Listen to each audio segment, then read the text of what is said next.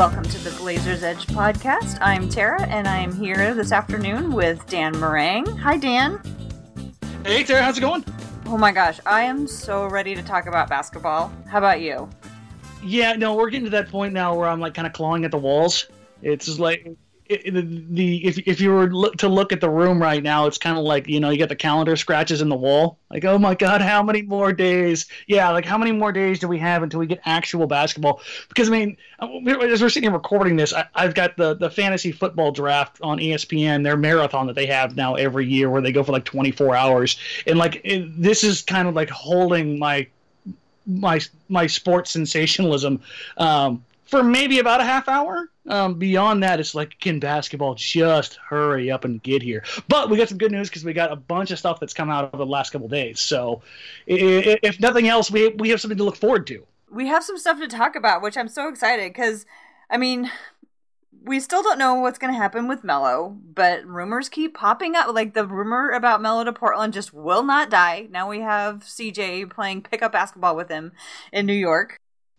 With Hoodie Melo, that's a totally different Melo. There's Olympic Melo, there's New York Melo, and there's Hoodie Melo. You got to get the three personas down. I think we're really stretching it, trying to make that interesting.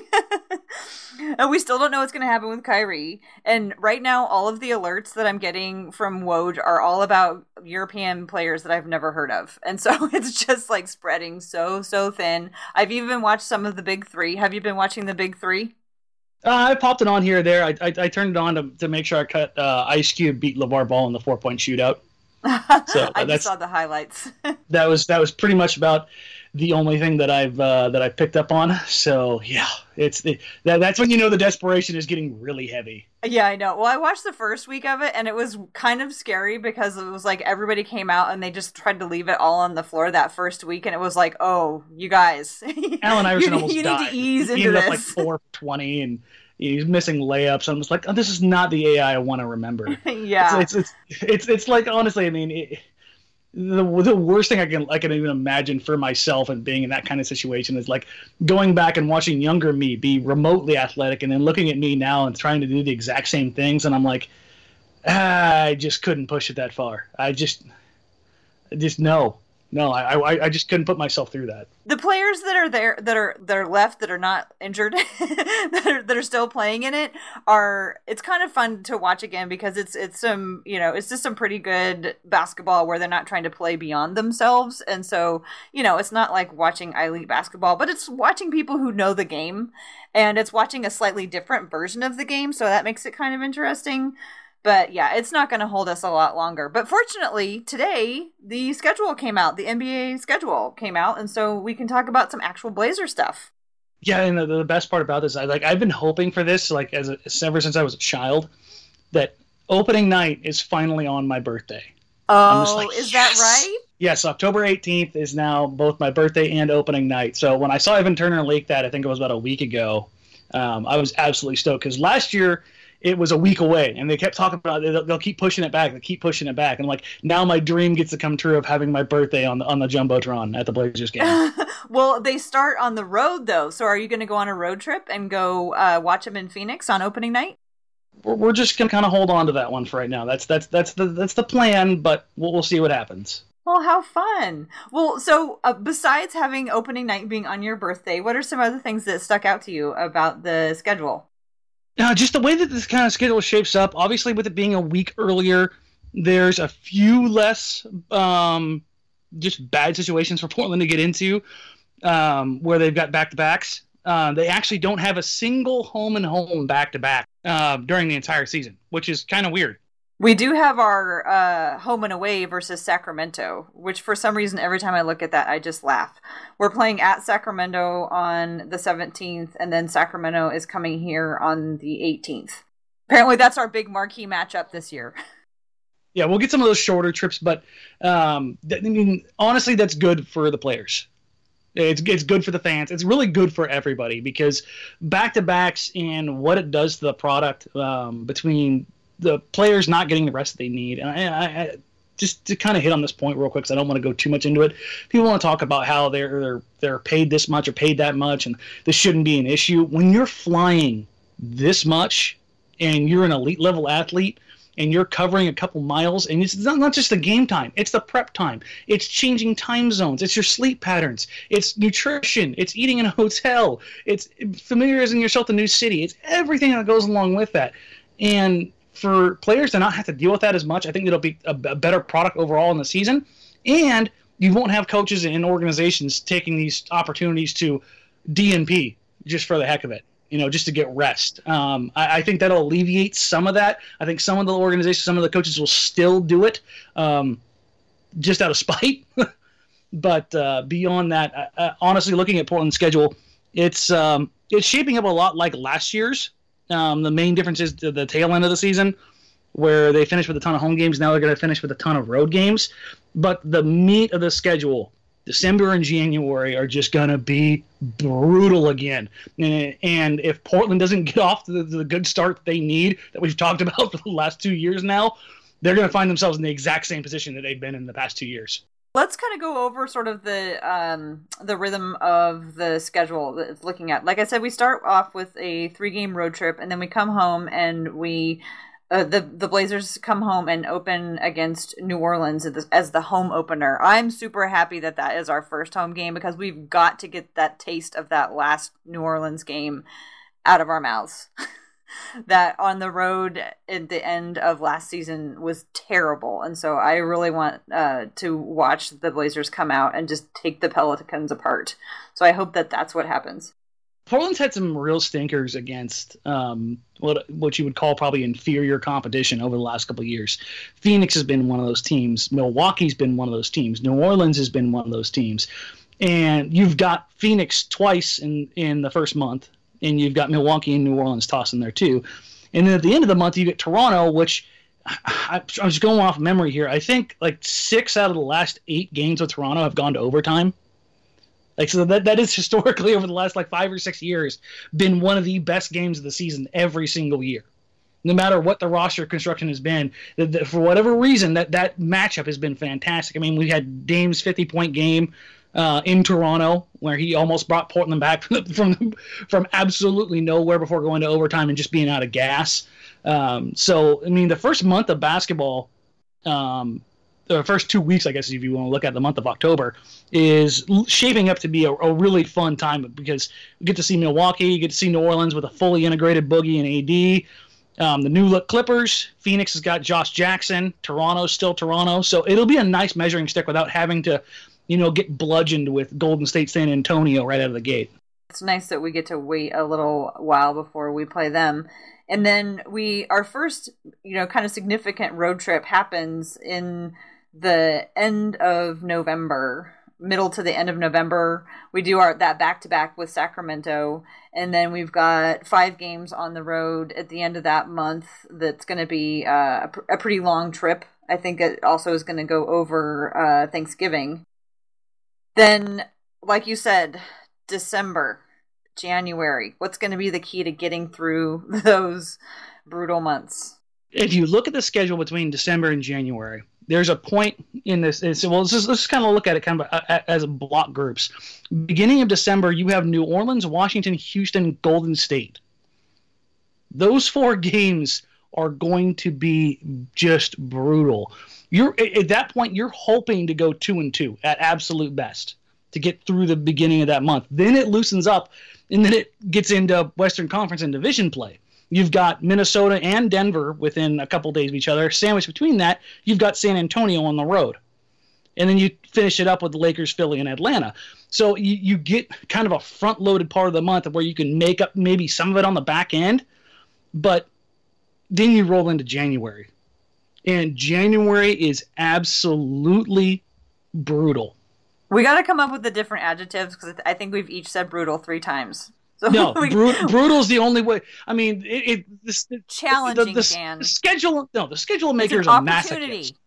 I mean, this is just absolutely phenomenal how this schedule worked out for Portland.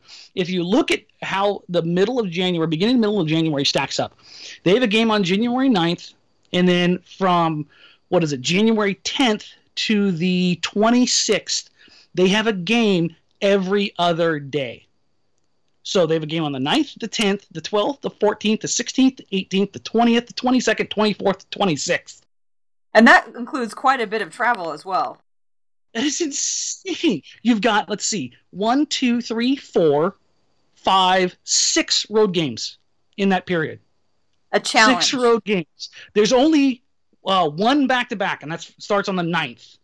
And that's an Oklahoma City, Houston back-to-back. And let's not forget, before you even go to Houston, or excuse me, before you go to Oklahoma City, you've got a home game on the 7th against San Antonio. So in this mix, you've got the Spurs, the Thunder, the Rockets, the Pelicans, then the Timberwolves, and then it gets a little softer where you get Phoenix, Indy, Dallas, and then you go to Denver, and then Minnesota again. So you've got a little bit of a soft spot. You got a bunch of division games. You've got Oklahoma City, and you've got Denver twice, or excuse me, Minnesota twice, and Denver. So that's 4 division games you get in the span of 2 weeks. So my question was, how are the Blazers going to get through all this? So what's going to be the key to coming out of this? Health. This is the time of year where Lillard's foot, just historically, something acts up. He gets tired. He gets banged up. He plays a ton of minutes. All-Star game can't come fast enough. If you look at any of the time that Lillard's missed, it's this time of year. It's December heading into January. Mm-hmm. That's just a period of time, because you look at the amount of games that are kind of crammed in there, the road trip, the travel. I mean, this is with almost no time. Yeah, there's no back-to-backs really, but it's every other day. So you're just constantly going and going and going.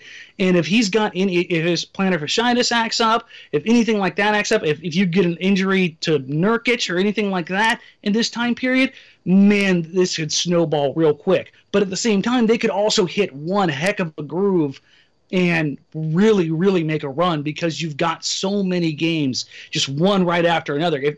If they're hot during this period, this could set them up for the season. If they go cold during this period, this could bury them early. I mean, that's how important I look at this part of the schedule is. So, since health is such a key, maybe we'll see more Shabazz Napier in December and January. Every time we do a podcast, we hang up and I think, we never talked about Shabazz. He's somebody I think we're going to see more of next year if we're going to keep, protecting the health of Damian to make him go on, last longer, and be able to make it through these things.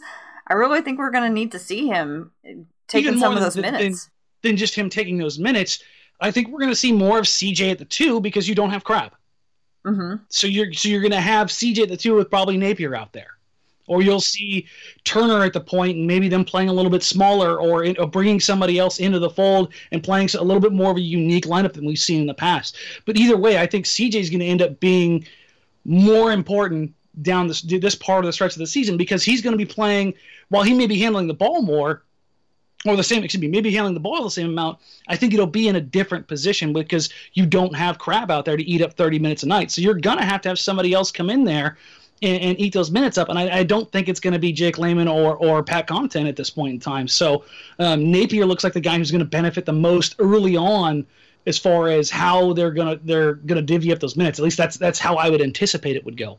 I hope so. I think he's underrated. I think that we forget that he can come in cold and from just sitting on the bench, that kind of cold, and then come out and make a shot. He can make shots. He gets points when it's time to get points. He can get in there and get points.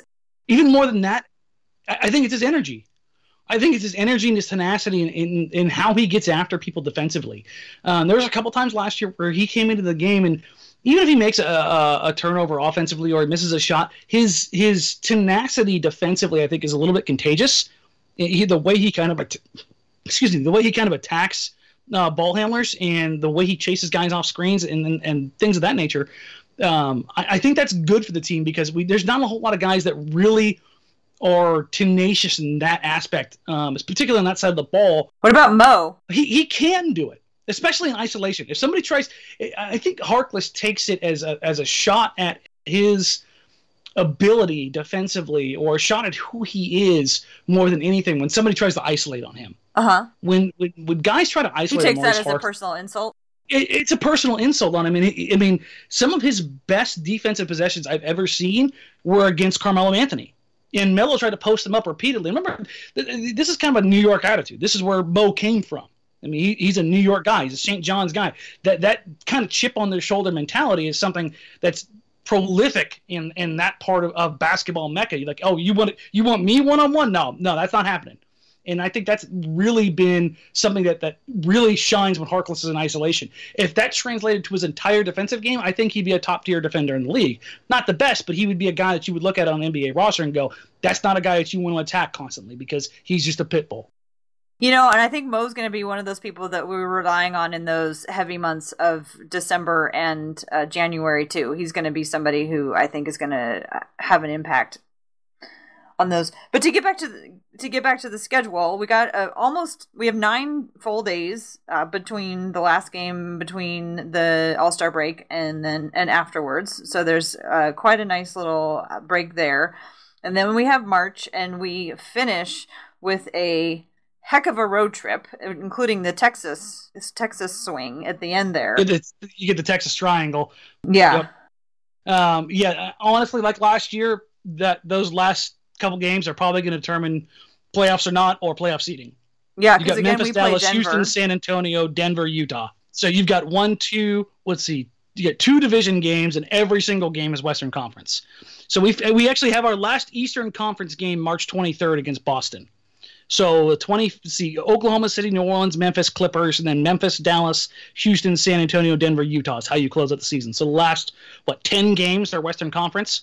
Well, and hopefully we'll be catching Houston and San Antonio at the tail end when they're resting players. So if we're, chasing for seeding or, for position in the playoffs, should we be so lucky as to be in that position at the end of the season, maybe Houston and San Antonio are giving some of their stars a little bit of a break, and because that's what happened last year, right? Well, actually, Houston, didn't we saw their full squad last year, didn't we? There was one of those teams we saw their full squad, and it was a really fun victory. Yeah, that was the Houston game where they just absolutely went insane. I don't think anybody saw that game really coming. That was kind of the game during that period where we just kind of like, okay, that's probably going to be a loss, and Portland absolutely went crazy in that game. So, you never really know, but when you're just trying to take a look at the schedule as a whole, this is like, once this is out, this is when I start doing my real number crunching and trying to make predictions for the season. Okay. And so now that this is out, I'll probably take this and I'll do a little bit of massaging for it, and then take some historical projections from it, and then apply that, and I'll come up with my number. Before the draft, just kind of projecting into the season, the number that I was sitting on was 46.5 wins. After the draft and after free agency and everything kind of went, the Western Conference just got so stacked, I was more likely to drop it down. And now that I see the schedule, I'm probably going to drop it down a little bit more, because the way things are panning out, this schedule is, again, pretty brutal. And if they don't make it out of the beginning, which they haven't shown the propensity to really fire out of the gates, yes, adding Nurkic changes things drastically.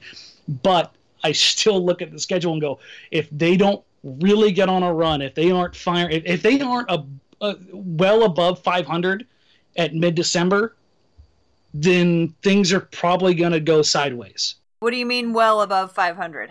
What at that point, what is well above? Is it 4 games above? Is it 10 games above? Is it 1 game above? We're probably looking at 5 to 6 games above 500. Enough to give you enough leeway to where if you have a down game or two, you're not going to fall, just plummet down the standings. Because even though you've got some softer points in the schedule, that much travel and that many games on the road and that many games every other day, that is going to wear this team out, any team out.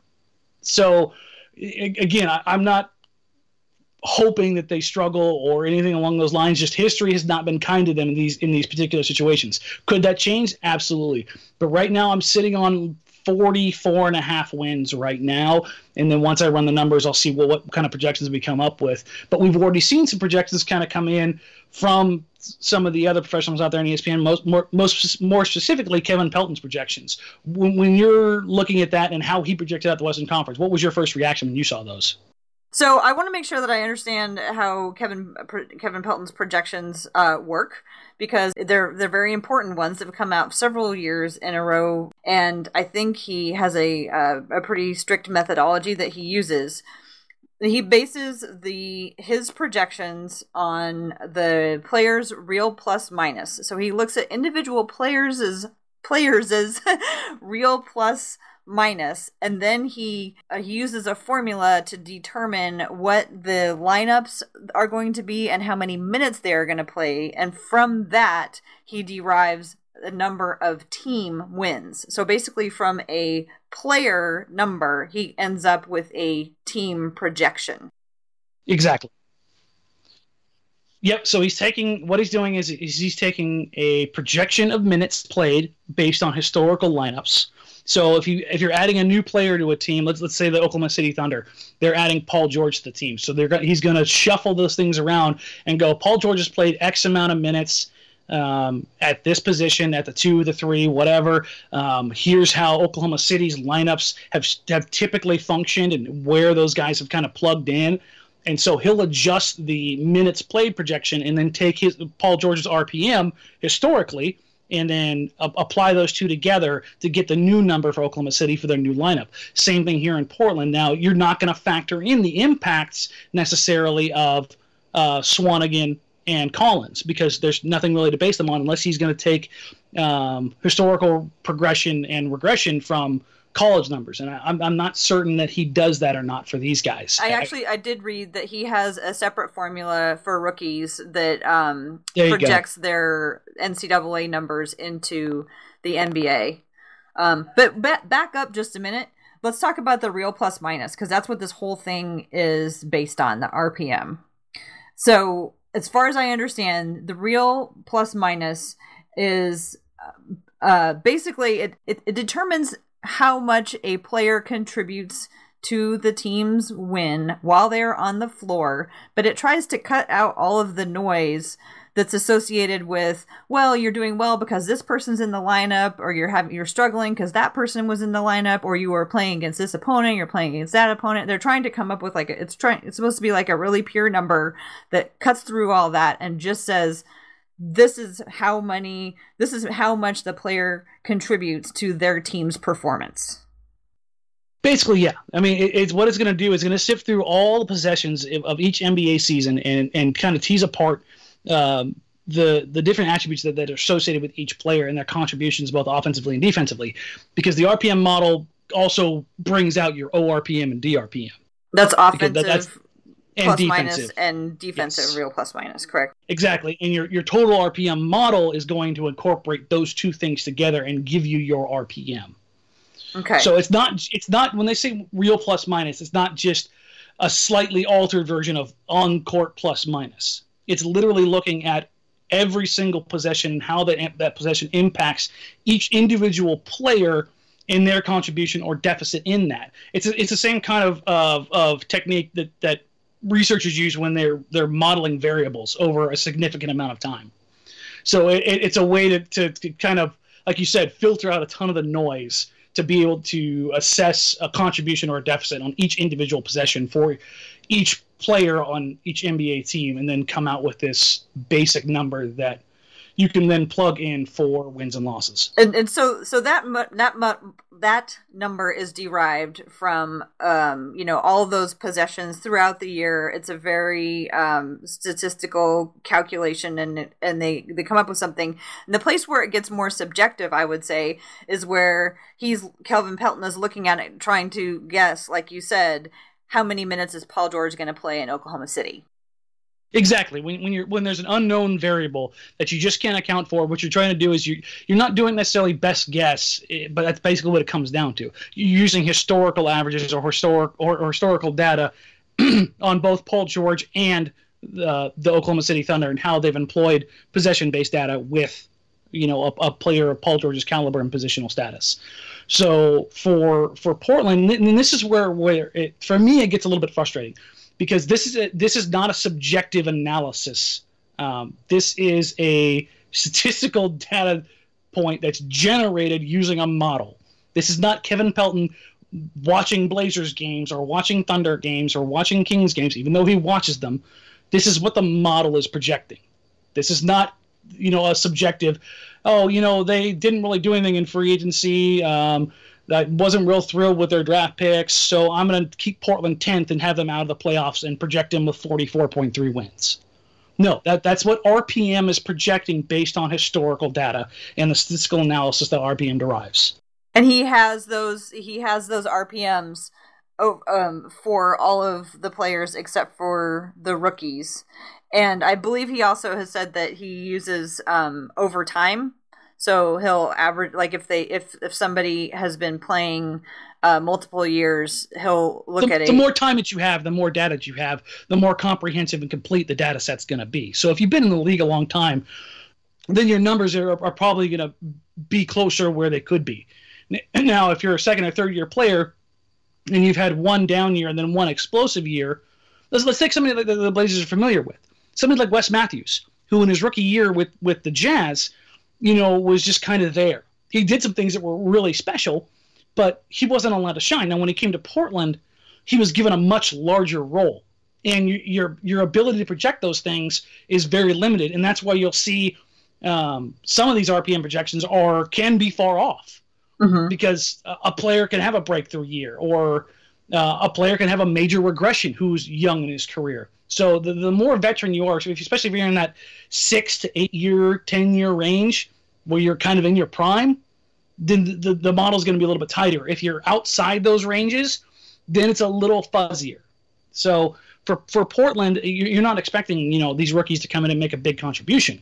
Mm-hmm. Now, if you're picking early in the draft and you've got a transcendent talent, like you've got a Markelle Fultz or Alonzo Ball or a Josh Jackson or somebody along those lines, and you're expecting them to really do a lot, even though their college stats were great, but not, Greg Oden or Kevin Durant or Mike Beasley, these guys that have just been phenomenal in college and put up just ridiculous numbers. But the transition, because you're looking at different models, is going to vary. So when people look at these, I think they need to kind of take a step away, not just from Pelton, but really from anybody who's doing statistical analysis, and realize that these are projections based on models. Now, if that's got an opinion attached to it, that's where it becomes subjective. But when it's just the data and the models and here's what it says, then that's a totally different story. But isn't there a little bit of subjectivity in the trying to guess how people are going to be used in their new roles on new teams? Look at the Pelicans. I mean, who's going to be playing what down there? I mean, now they have Rajon Rondo coming in to play point guard. And so how much is Drew Holiday going to be playing? I mean, they're all going to be shifting around. And so that's got to be a tough part for these projections when people aren't going to be playing in their roles. That seems like that would just make it harder. It seems like I would say the projection is maybe less sure when you don't know clearly what roles they're going to be playing when they move in. That's absolutely true, and there's different things that I'm sure Kevin Pelton or anybody out there that's doing that analysis like this is accounting for. Let's jump to the number that he has projected for the Trailblazers. He's projected the Blazers winning 43.8 games. So none of these are round numbers unless they're just by chance.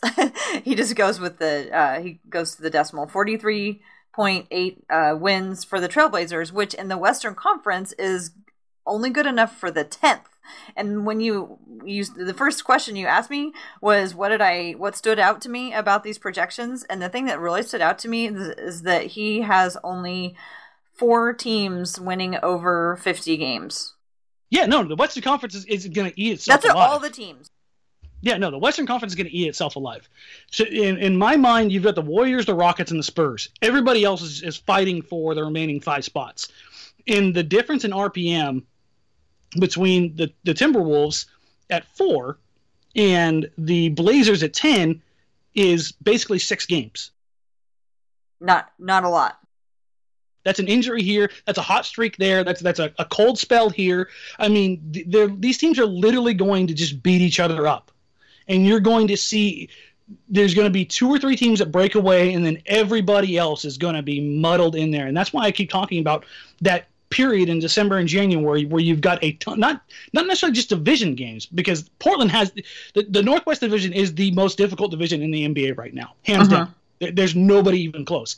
Every single team in this because division of the is parity, a playoff caliber. Yes, because every single team is a playoff caliber team. People can say the Utah Jazz aren't a playoff caliber team without Gordon Hayward. They are still one of the best defensive teams in the league, and they will still maul you to death at home. That alone gives them the ability to make the playoffs.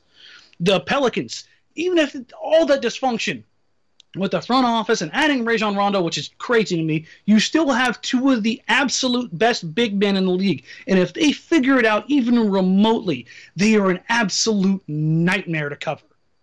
So even these teams that are down at the bottom are still going to be really, really difficult to deal with. And then you throw Portland in there. They get a full season of Jusuf Nurkic. Everyone's healthy. You've got some big man support now. You've got Caleb Swanigan, and you've lost your best or percentage-based best three-point shooter.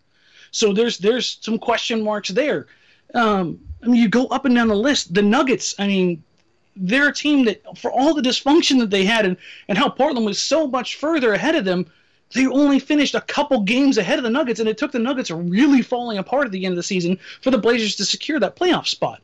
The Clippers, they lost Chris Paul, but they have a ton of role players, and they added Gallinari. They're still a team that's going to be a nightmare to deal with. I'm worried that this season is going to kind of stress you out. I'm not even remotely worried about it. I think it's going to be a really interesting season. I just think Portland's chances for getting anywhere above the 7th seed are very, very slim. Like, the 6th seed to me is their absolute ceiling with the way things are looking right now. Could that change? Could Nurkic become a 20-12 monster? Sure. Could Dame take one more step and be in an MVP caliber discussion? Sure. Could CJ elevate his game a little bit more and be an all-star caliber guard? Sure. But those are things that are, you're really, really reaching to get to that next level. The level from complementary player to role player to starter to above average starter to fringe all-star to all-star, all-star to superstar, superstar to MVP. The higher you climb that ladder, the bigger those steps get. The difference between Dame the all-star and Steph Curry the MVP, that's a pretty big gap. And I love Dame, but Steph Curry's arguably the greatest shooter of all time. For Dame to make that kind of leap, he'd have to become one of the best three-point shooters in the league. That's the kind of leap that we're talking about. Okay, let's take a step back, because we've got the projections out there that were done on modeling, on analytics, looking at the metrics that we all have. If you were given the charge with a clean slate, okay, Dan, how are you going to preview the Trailblazers for next season? What are the steps that you go through to put together a preview of a team and how they're going to perform for the season? Not like a game preview, but like a season's preview. What are the steps that you would take to figure out how you think things are going to unfold for a specific team? Are there particular metrics that you look at? Is there footage that you go and watch? How much of last year's performance figures into what's going to happen next year? Talk me through all of that, because it's preview season. I want to know how to go about making previews. In the previews that I've done in the past, because I've done a few projections here for Blazers Edge and a few others for Portland around the NBA, and the first thing I look at is strengths, weaknesses, and question marks. So strengths, you've got Dame, CJ, and Nurkic. Strength based on what, though? Strength based on the league average? Strength based on, I know this player is good at X. How do you, what do you hone in on when you're looking? What are the best single qualities that you get from either a team level or individual level? What are the best overall attributes that this team is bringing to the table night in, night out? So when you're looking at Portland is one of the best offensive teams in the league. They take care of the ball. They've got a great head coach who does phenomenal play work both in game and after timeouts. You know who your scorers are. You know what your rotation is. Things of that nature. Those are the things that I look at. Do you have defined roles? Let's for an example, when you're talking about the Los Angeles Lakers, you're not going to sit there and the strength is going to be youth. That's what you're really looking at. You're hoping that everything kind of comes together. When you're looking at Portland, you know what their strength is going to be. That's on the shoulder of Damian Lillard and CJ McCollum and Jusuf Nurkic, and what those guys are going to bring. Okay, so hold on. So say you were doing a preview of a team that you were like some East Coast team that you really don't get to see very much, and you open up your page of Basketball Reference. Where do you start? Let's take an example. Who's a Eastern Conference team? Let's go with the Milwaukee Bucks because it's a little bit easier to work with right out of the gate. You know you have an MVP caliber leader in Giannis. That's the Milwaukee Bucks, like the Portland Trailblazers. They start and stop with Giannis as Portland does with Dame. Okay. So then you kind of go down the list from there. What do they bring besides Giannis? Okay, they've got length up and down the floor. They've got Chris Middleton. They've got Thon Maker. Greg Monroe kind of revived his career. The versatility they bring offensively and defensively, the ability to switch. Giannis can literally play all 5 positions. That gives you a ton of lineup flexibility. They're still a relatively young team. You've got Malcolm Brogdon, who had a phenomenal campaign. Can he take the next step? So for me, that's what you're looking at. So your strengths are your MVP caliber player, their length, their youth. Yeah, so those are their positional you flexibility. Start off with their strengths. Positional flexibility. So those are their strengths. That's what you start with. And you go, okay, here's their strengths. Yeah, exactly. And then from there, then you want to analyze their weaknesses. With Portland, it's really easy to define because their perimeter defense has struggled, and you don't really expect it to change because you haven't really seen any roster changes or game plan decisions, over the last couple of years that have really affected that one way or the other. So perimeter defense still remains an issue for them. Team defense overall, even with Nurkic in there, it still struggles at times. Now, does he alleviate some of that? Sure. But over the entire season, that's an issue. And if you look at the Milwaukee Bucks, their weakness is that they lack shooting. Outside of Chris Middleton, they really don't have a consistent shooter on the floor more often than not. Giannis is a phenomenal player, but he's much like, I hate to do this because it's kind of hyperbolic, but he's much like a young LeBron James. He's very, very streaky from the perimeter. He's more concerned with getting to the rim. Greg Monroe likes to shoot from the mid-range when he should probably be more around the paint. So there are some holes in there that you have to take a look at. And when you look at the best teams in the league, it's harder to find those holes than it is the further down the playoff picture you go. So wait, question. When you're talking about weaknesses and, you went to the Portland Trailblazers defense right away, you went to the Bucks lack of shooting right away, do you confirm that, where do you go to confirm that those are in fact weaknesses? Because a lot of times there's narratives out there, and sometimes you can look at the narrative and go, maybe this isn't exactly what I thought. So when you're doing this, do you go and confirm those things? And with what would you confirm those? Yeah, I mean, I would say I've got access to some tools that the regular NBA fan doesn't, with access to Synergy and some other products out there, where I can see a little deeper dive statistical analysis on both an individual and a team level. But that stuff, a lot of the stuff that's out there is readily available on NBA.com. And their new stats table on Basketball Reference, you can see team percentages, individual percentages, offensively, defensively. You can see what their contributions are defensively, although those metrics alone are kind of wonky. But this year, I believe, heading into this year, NBA.com is also going to start integrating Second Spectrum. What's that? Which takes we've seen it a little bit during the NBA playoffs. If you saw during timeouts or commercial breaks when they came back, and they'd kind of do a freeze frame on the court, and then you'd get the overlays with probability of shot going in. That's from Second Spectrum. What they're doing is they're using historical data based on that particular, let's say Damian Lillard shooting a 3 with a player closing out on him. They're using historical data based on the defensive player's length, their closeout ability, the speed, the timing, or the speed of Damian Lillard's release, the release angle, how much time did he have before he caught it and got it off. All of this stuff is stored. It's all based off machine learning. Oh my God, what a world we live in. Yeah, it's truly phenomenal, and this is something that's been kind of going on in the background now for a couple years. I believe the deal was announced like 2 years ago, and I believe this is the first year that's going to be integrated into NBA.com's stats site. I don't know how they're going to do that, or if it's going to be public or private or not, but I'm not exactly sure how that helps either, unless you're a coach. I'm not sure how that would help a fan. Like, oh yeah, interesting, that just happened. I think for the fan to go ahead and take a look at it in those particular instances, it's just cool to understand the minutia of what's going on in a much simpler way. Okay. But if you're because it's drawing it out for you.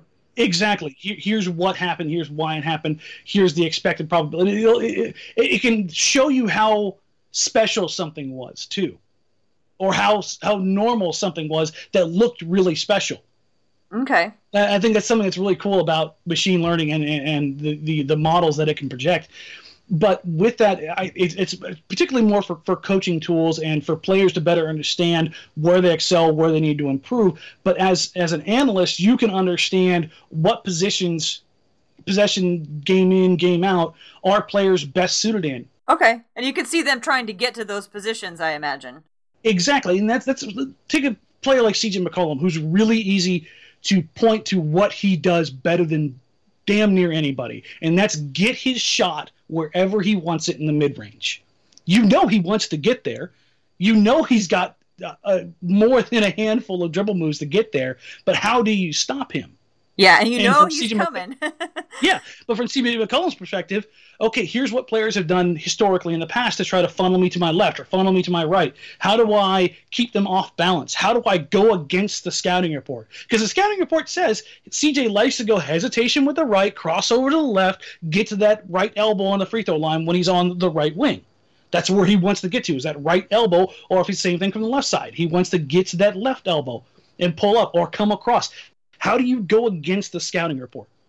And for me as a fan and as an analyst, I like to sit there and understand the game kind of within the game. You want to break trends, but not to the point where it's taking you out of your comfort zones. Because what defenses are trying to do, yes, they're trying to stop you on a possession-by-possession basis, but they want to get you off your spots.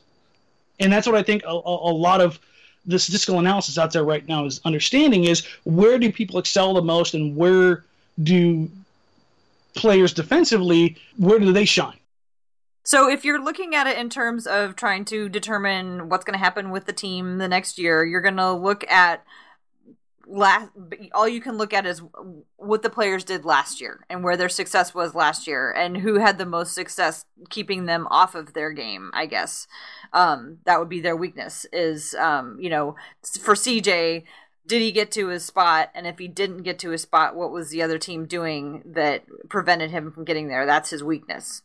Yeah, if you want to go macro on this, you can take a look at how NBA players, particularly Damian Lillard and CJ McCollum, reacted to Avery Bradley not making the All-NBA team. Uh-huh. That's kind of the macro of this, is understanding it. Even though somebody says that Kawhi Leonard, and he is probably is the best defender in the league, or Draymond Green is the best defender in the league. You can make an argument for either one of those guys, and I'm not even going to blink. But how Avery Bradley defended those two guards. Because they were feeling it. Yeah, they felt it, in those games. They understand what he does night in and night out. And I think that's kind of the macro level of the impact of those players and how internally they feel that his game impacts their game. Mm-hmm. Okay, they feel him pressuring them the most, more so than some of those other players. They were like, yeah, Draymond is good, but he's not out there bothering me. He's out there bothering plenty of other players, though. Yeah, like and Patrick Beverley, being on that team and not Avery Bradley. I mean, Dame and CJ, those are guys that are intimately familiar with Patrick Beverley. So for them to kind of, it kind of goes counter to what analysts and media and writers and podcasters and bloggers have to say about individual defense, whereas the players, these two particular guys in general, are saying that this is the guy. So I think that's where we're talking about the statistics and models and all this stuff. It's all fantastic, but how it materializes on the court can be totally different from what perception is. And I think that's kind of the theme of what we're talking about here today. Just kind of getting back more to Portland here. Could these guys be above where they're projected? Absolutely. Could things fall apart in Minnesota, the Jimmy Butler experiment and all the young guys not working together not work? Sure. Could Paul George, not integrate with Russell Westbrook and how he's dominated the ball so much over the past 2 years? Certainly. Could Portland get up there higher? Sure. Could the Clippers really just not be that good without Chris Paul? Absolutely. But when you're looking at all this stuff in general, you're looking at projections and historical data. Are there changes? Sure. Can you look at what Portland has done? Could you project somebody else growing another stage? Sure, but that's what makes the season fun. But if you're asking me to take a look at this going into the season, right now my gut and the data and the information that's available is telling me that 44.5 wins is where they're sitting. And I think what we gotta hope is that Dame doesn't think that's nearly enough, because we know that he likes to overcome things. Yeah, put all the chips on his shoulder. Yeah. We gotta hope that he thinks that is not nearly enough. Well, let's wrap up how you would go about. How do you put it together once you've looked at a team's strengths and you've looked at their weaknesses? How do you put it together into a projection? If we're doing, typically what I do is I've done it based on divisions, and then once I finish the division, then I kind of stack them up, kind of A, B, C, D, E, on where their strengths lie and where their weaknesses lie and where the question marks are. And that's where the scheduling part comes in too, because exactly. you're playing your division 4 times. Okay. Exactly. So you're looking at how the schedule stacks up, and this is why, again, I always wait for the schedule, because if you get division opponents on back-to-back nights, in a span of 4 games and 5 nights, that's going to impact how that plays out. Because historically, you're going to struggle on a back-to-back. Historically, you're going to struggle on a back-to-back on the road. So when I'm running models on this stuff, I'm going, okay, this has been historical for all teams in a back-to-back on a 4 and 5 night, because I can do data scrapes and pull this stuff from various sites and use that percentage to factor in whether or not I think the team is going to win that game. And then I just kind of go down the list, schedule by schedule, within the division. And then as that pans out, the more you do, the more the schedule clears up, as you already know what the projections were going to be based on another model that you already did for that team. So you're penciling in, projecting the Blazers at about 44.5? Yep, 44.5. If you're going for the Vegas line, 44.5 is the number that I have right now. That's kind of where I've got in my head, just taking a look at it right now with where things stand. And I don't know if that's going to be enough to get them in the playoffs. But again, we're probably talking about the difference between 5 to 6 games between the 4th and the 10th seed, if things, kind of go the way we think they're going to go. Pelton has them at 43.8, number 10, and I have no idea where I put them, because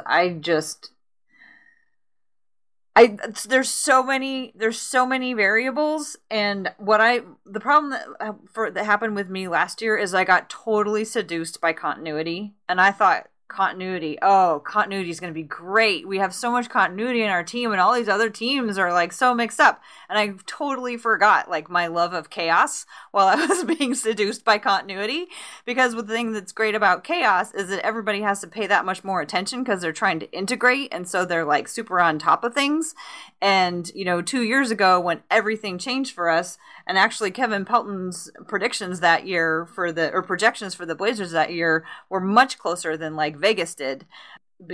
So, to give a little bit of a, power to his numbers, he Pelton's saw them. Projections for the most part have been pretty spot on. Yeah.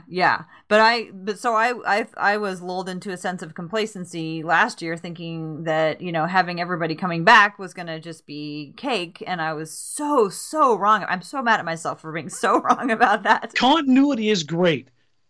Less continuity with better talent is better. Yeah. That's I mean, if you're looking at sports in general, very rarely does a team loaded with talent with little continuity struggle more than the team with less talent and more continuity. Yeah, it's just the way it goes. Yeah, and I'm more interested in trying to figure out what are the things that aren't in those numbers, and I don't know what they are. So I'll have to get back to you in a couple weeks with what I think is going to happen, because I have no idea. I think I have to be in the season and watching them play and watching how they're playing together before I can make any kind of projection about what is going to happen. Maybe I can come up with something before preseason is over. Yeah, right now, I mean, really, we're just a couple weeks away from training camp. And then we'll start hearing the narratives out of training camp of what Portland's, what everybody worked on. I love that. I can't wait to hear what everybody worked on. Honestly, I do, because if a player does come back, and this is the guy that I always go back to, is kind of like the gold standard, is Wes Matthews. Wesley Matthews. He every year he comes back with something else added to his game, and that's not something that most people can do. So if a player comes back with a no doubt new definable skill, that's fantastic. Like if CJ McCollum comes back and is a committed defender to the level that he showed in the playoffs against the Golden State Warriors, that's a new wrinkle that Pelton's not accounting for. He got all that practice against Hoodie Mello, I guess. He was actually playing with Melo, so maybe some of the offensive. Oh, they were offensive playing on the mojos. same team. I couldn't tell. It was a very dark video, and I was trying to watch it on my phone. I really couldn't even figure out what was going on. But yeah, I think we should go ahead and wrap it up there, and maybe next time we can talk about the things that we think that they might be adding to their games that would make a really big difference. Dan, you want to tell people where to find you? Yep. As always, you can find me on Twitter at @DMorang. Again, you can follow me, send me messages, tweet me, DM me. My DMs are open. I'm always loving to talk basketball, Blazers particularly. So if you guys feel so inclined, go ahead and hit me up anytime. And don't forget to head on over to blazersedge.com. It may be the off season, but we are having some really fun articles up on there now. We're asking people things like who is their favorite Blazer who never made an all-star team. I think there's going to be an article coming up about favorite Blazers memorabilia. We're all just kind of having a good time. We're watching the news, but we're putting up some fun articles as well. So this is the time of year we get to have fun and experiment. Yeah, blazersedge.com. Find us on Stitcher and iTunes if you like the podcast. Subscribe. And Dan, I will talk to you later. Thanks so much for joining me tonight. Absolutely. Thank you, Tara. Anytime.